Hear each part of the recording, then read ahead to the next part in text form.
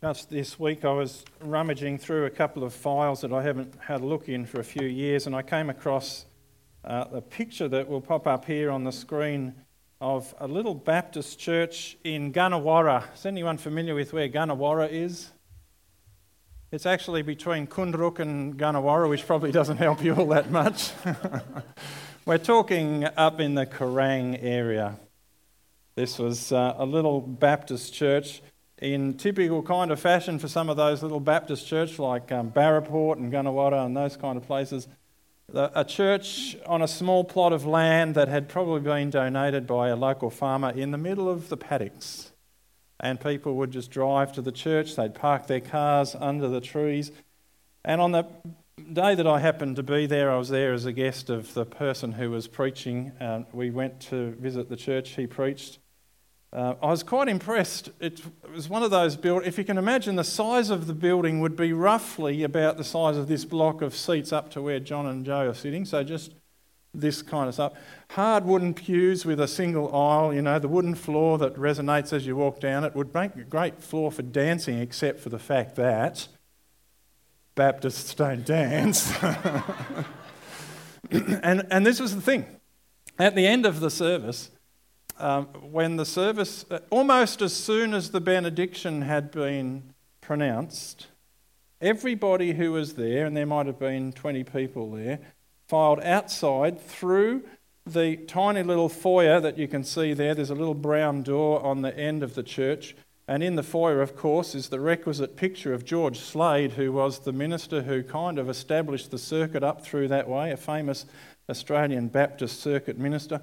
Past George Slade's picture and outside into the shade of the trees, the church was locked, and that was it. And it struck me as being quite curious, because I was more used to a kind of situation where after our service we went into the foyer area in the same way that we do here, and you chat away, or you're sitting here and you're talking to people, or there's people receiving prayer or whatever it might be. But we don't sort of head out into the car park straight afterwards, which is what happened at Gunawarra. And so on the way to the next church, I think we were heading across somewhere else, Cobram or somewhere, I asked my colleague, what's the go? What's the deal with as soon as the benediction's over, everyone's outside under the trees? He said, well, it happens no matter whether it's blazing hot or freezing cold, because this is the house of the Lord. And we do not have any unsanctified conversations in the house of the Lord. So don't talk about your latest tractor acquisition. Don't talk about the football. Don't talk about anything in the house. That's where we worship God, and we'll go and stand under the trees and do all of those things. It's an interesting tradition, isn't it? And I rather think that it was probably one of those traditions that was absolutely set in concrete.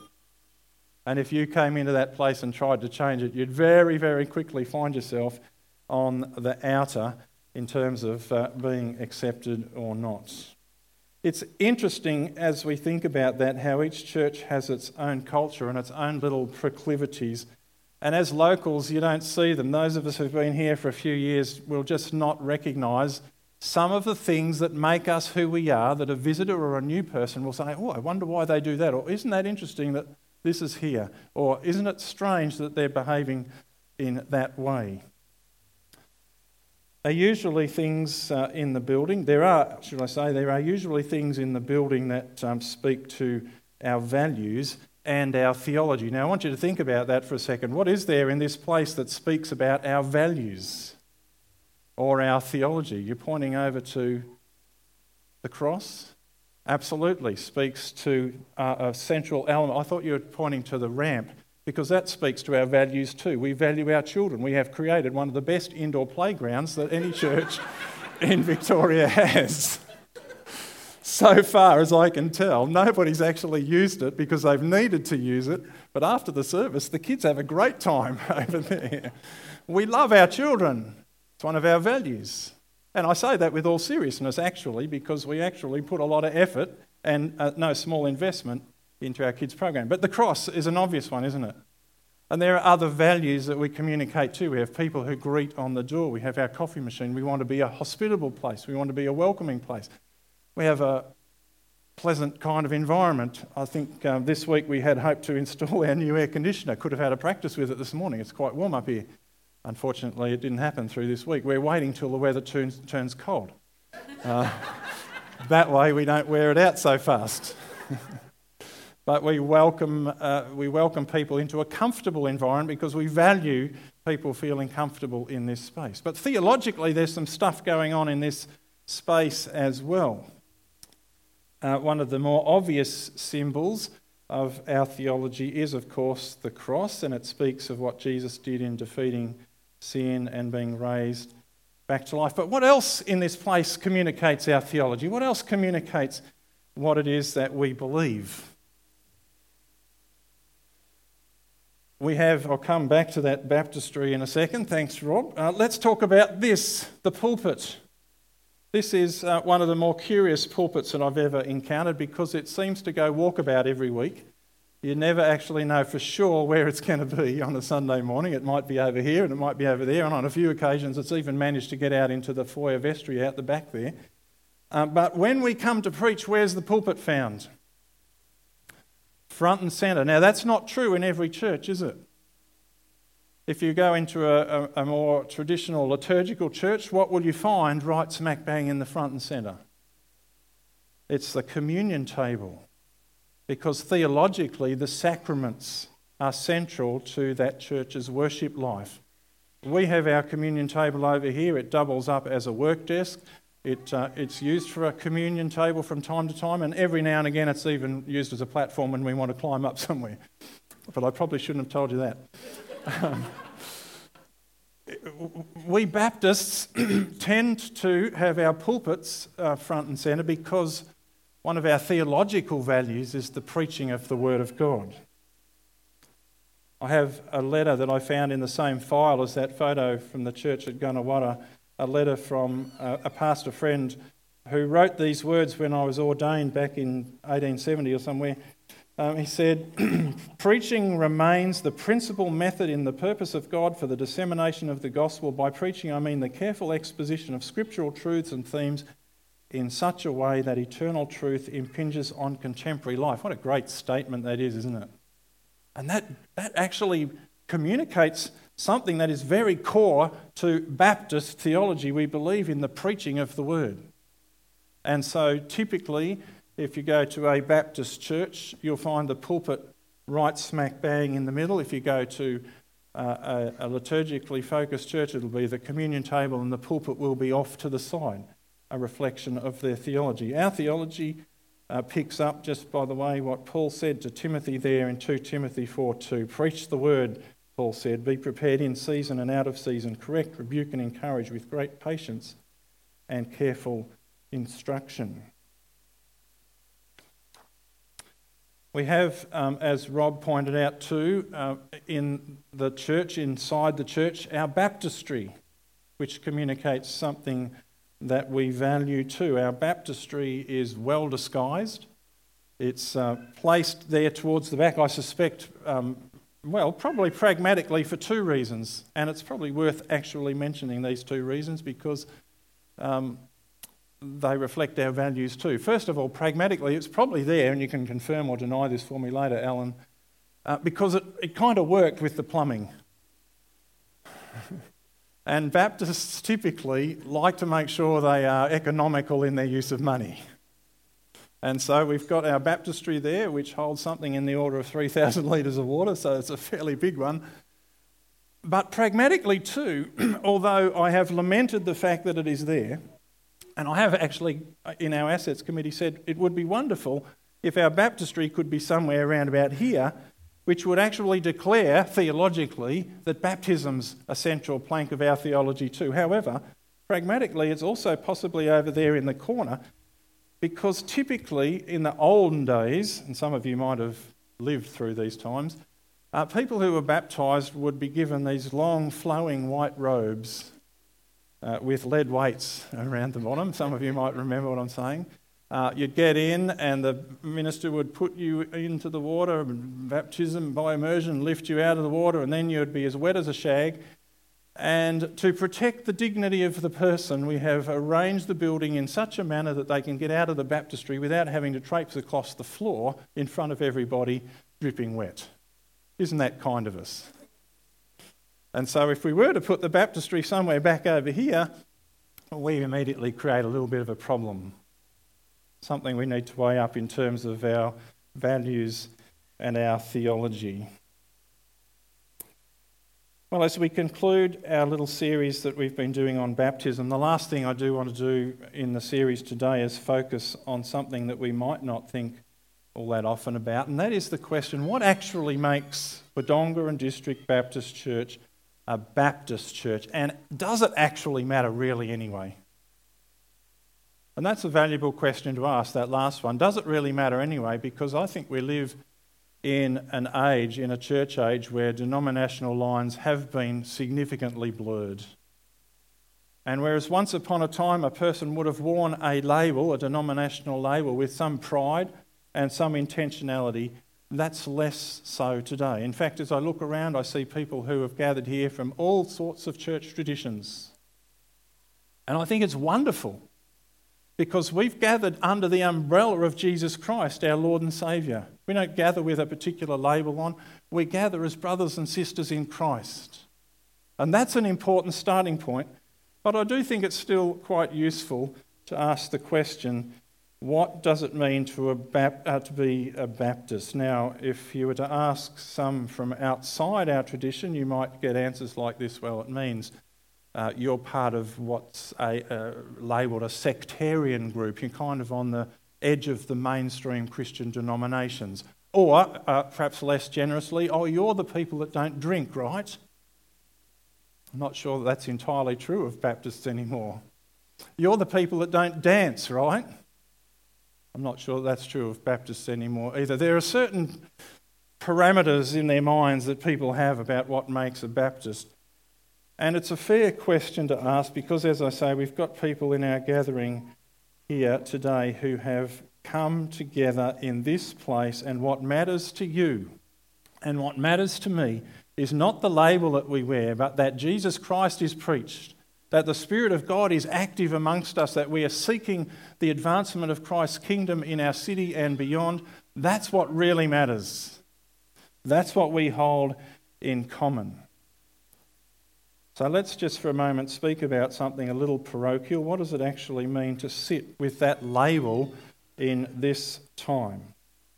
And again, I emphasise this, the label that you wear doesn't matter. What matters is whether Jesus is Lord of your life. That's the bottom line. Knowing where to start in describing what makes a Baptist is actually quite difficult. Unlike a football club, we don't have a team song. I've had a crack at writing one this week, and you might like to sing it with me at the end of the service. I'll just give you a moment to read that through.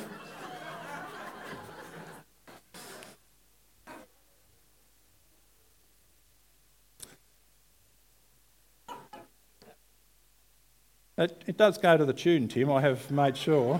Yeah. We are not going to sing it.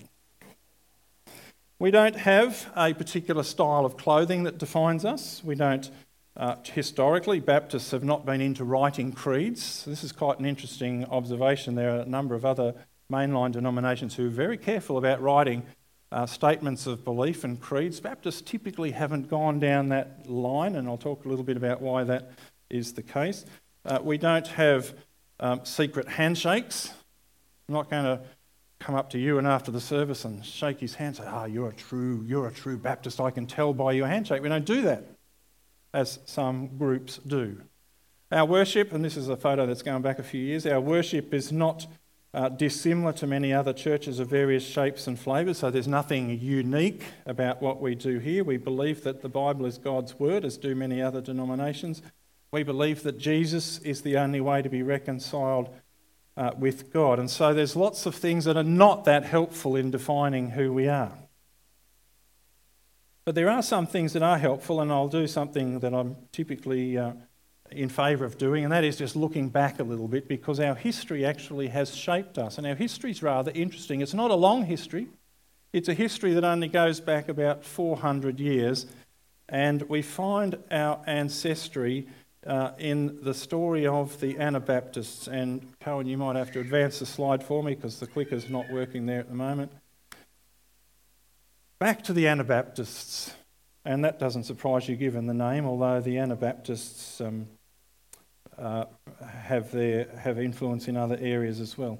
The Anabaptists were actually a group of reformers who looked at the work that Luther in the Lutheran Church and Zwingli, who was a guy in Switzerland, a theologian in Switzerland, were doing and saying, this is good work that they've done, but they've not gone far enough. We need to go further than what they have to bring complete reformation. And the Anabaptists, amongst other things, insisted that a person needed to express their own faith before they were baptised. And so they began to baptise believers, and let me tell you, that got them in a truckload of trouble. It got them in a truckload of trouble with both the Protestant church and the Catholic church. And it got them in a whole load of trouble. They were actually called Anabaptists, which literally means re-baptisers, and got them into trouble because they actually said, you know what, we're not re-baptising at all. We're actually baptising because we don't believe that the baptism that was performed on an infant actually was a true baptism. So you can see why they got in trouble. They were actually questioning one of the key tenets of faith held by the church at that time. They also argued for a separation between the church and the state, which was something that Luther and Zwingli hadn't actually argued for too. Many of you will have learned about this guy, Henry VIII, when you're at school. He was the guy, of course, who forced the separation of the Church of England, Anglican Church, ultimately from the Catholic Church, primarily because it suited his purposes. But let's not go into that element of history.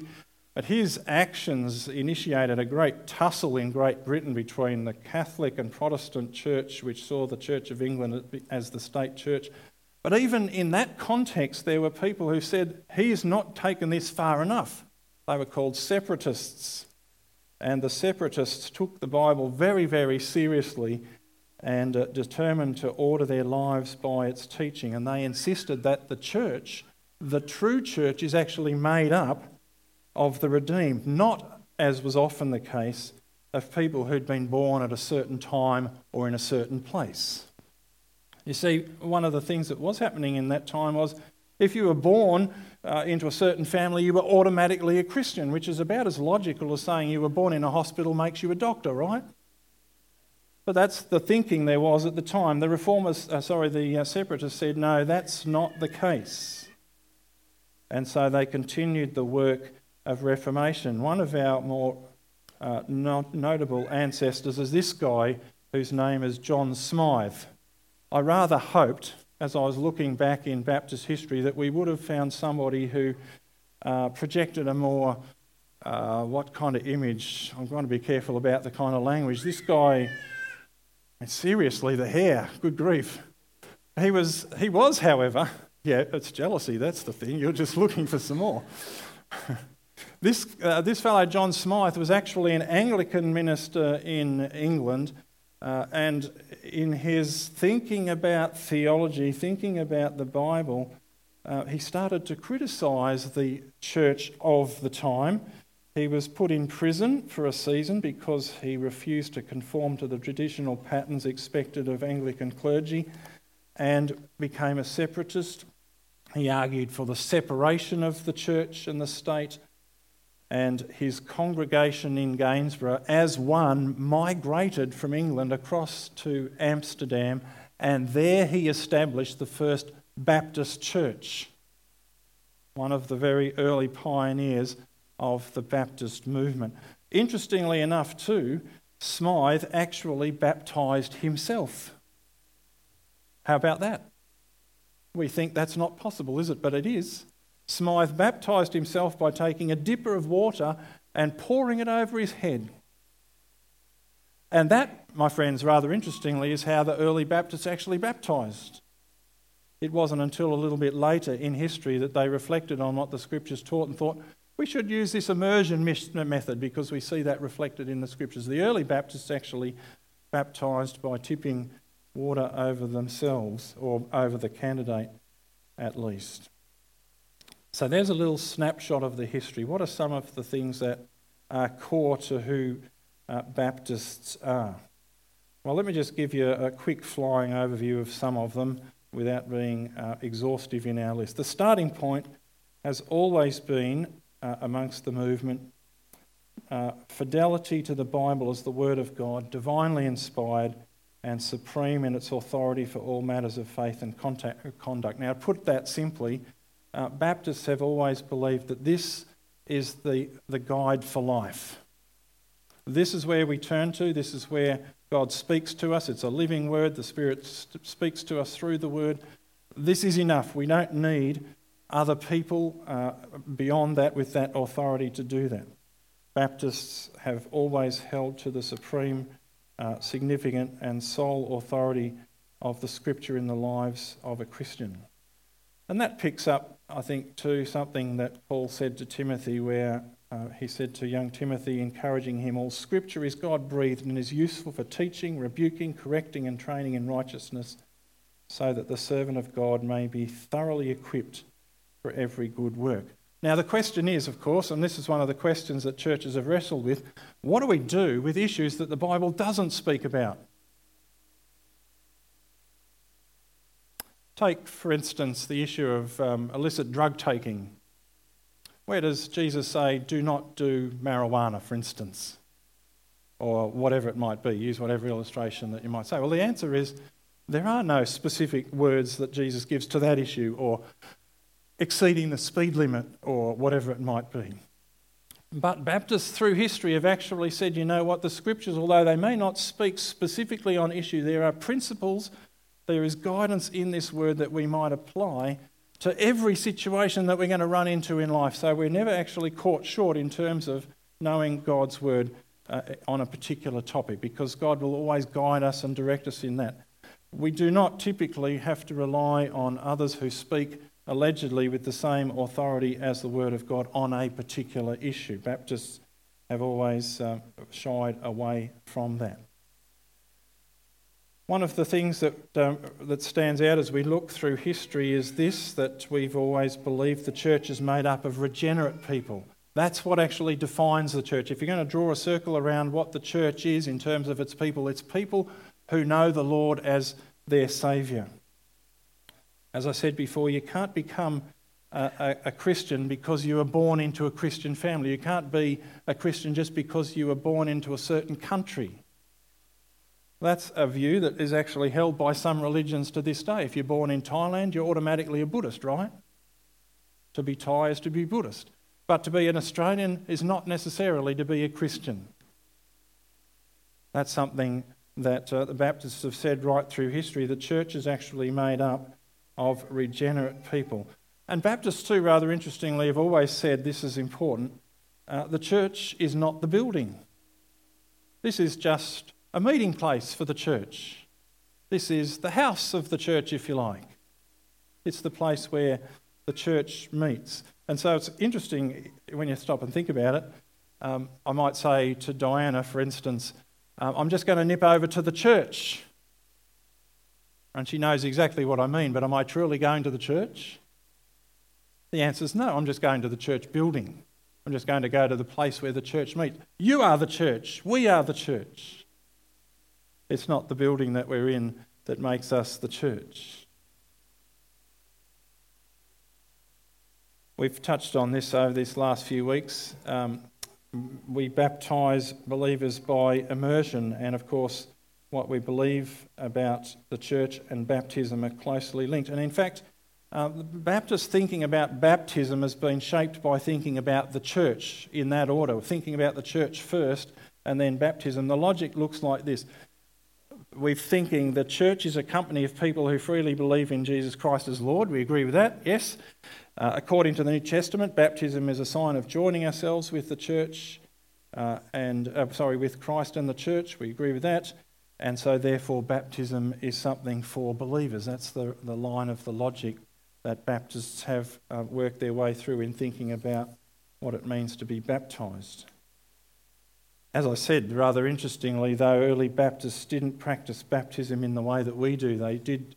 They tipped water over the candidate, and it was only as time went by that they came to conclude that baptism by immersion was the normative method, because that was the method that they saw demonstrated in the scriptures.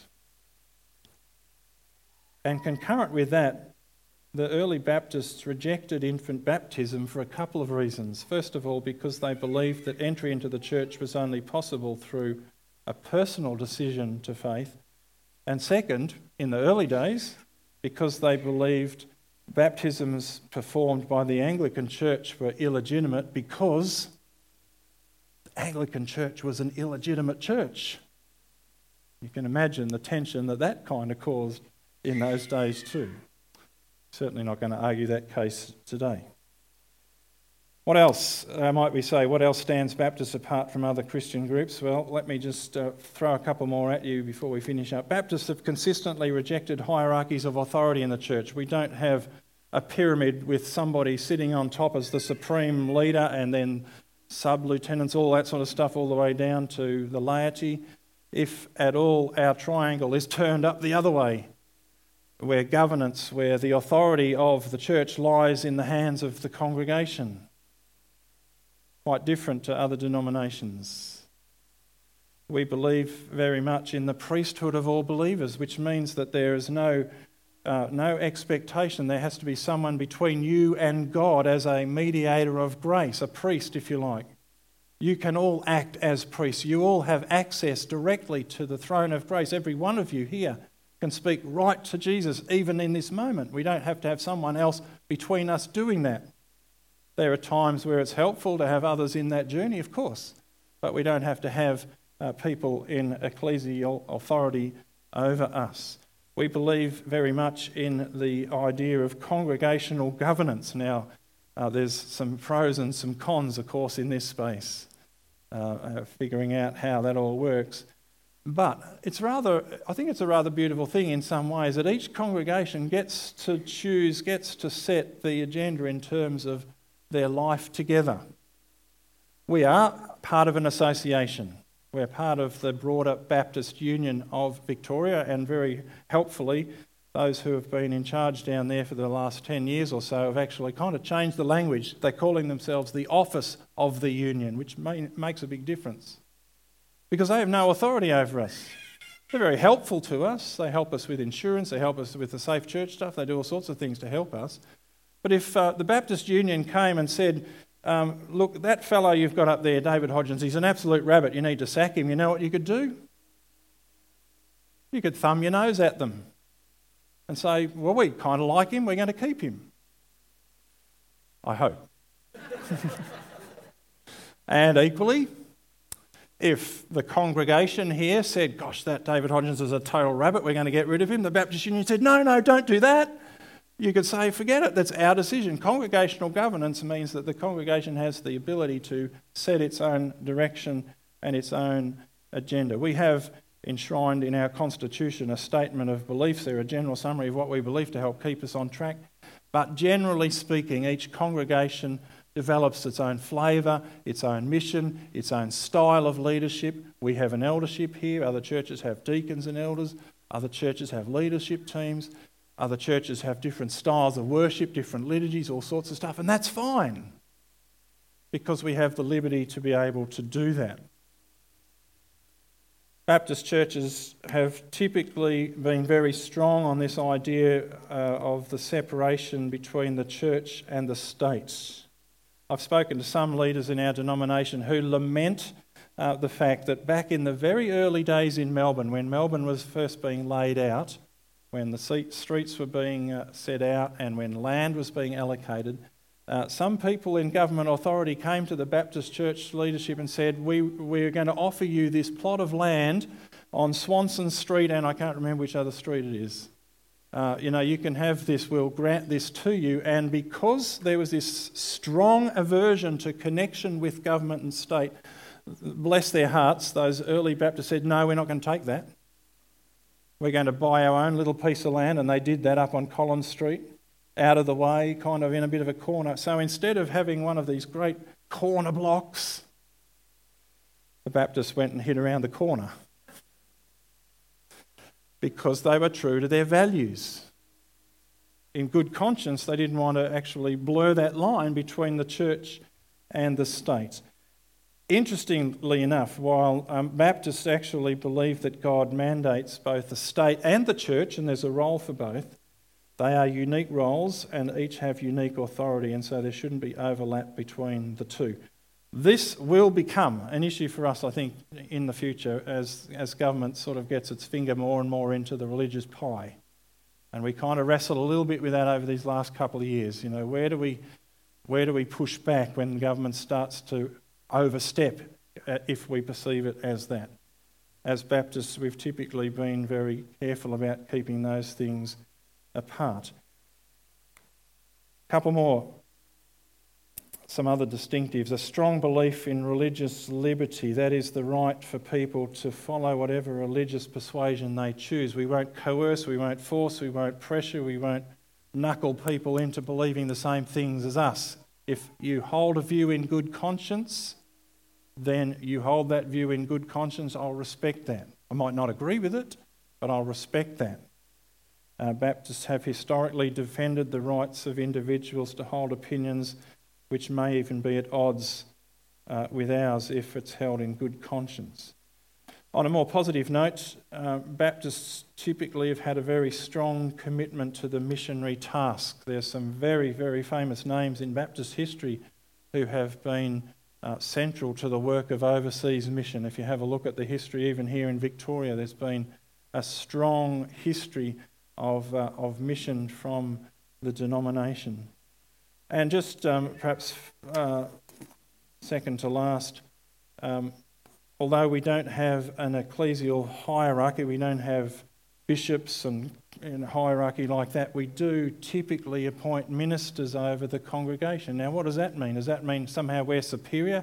Absolutely not. Because we serve as one amongst equals. We are empowered to do the work of ministry by the congregation, who underwrites the cost of our salaries so that we're freed up to do that work on your behalf. But I don't have any authority other than the authority that's given to me by the congregation. We don't have authority set up in the way that other denominations do. And finally, and perhaps most importantly, Baptists have, and I believe must, resist the temptation to allow a label to define who we are. And that actually allows us to flourish in all sorts of ways, because if I was to take you to Wangaratta Baptist looks very different to this one, as does Corryong, as does Corowa, as does every other Baptist church in Australia. We're able to flourish as God empowers us with the gifts that are amongst us, with the people that we have, with the opportunities that we have, with the unique neighbourhoods that we live in.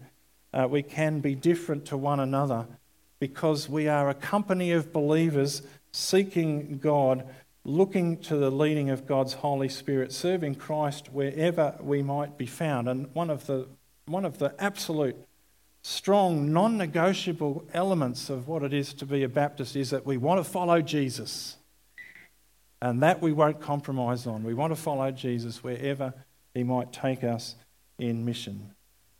For Baptists, being a Christian is not about believing a lot of things about Jesus, but it is all about serving Jesus and following Jesus through the Holy Spirit. We're going to pray and then conclude our service with worship again. Next week, as I said, we're going to change direction completely.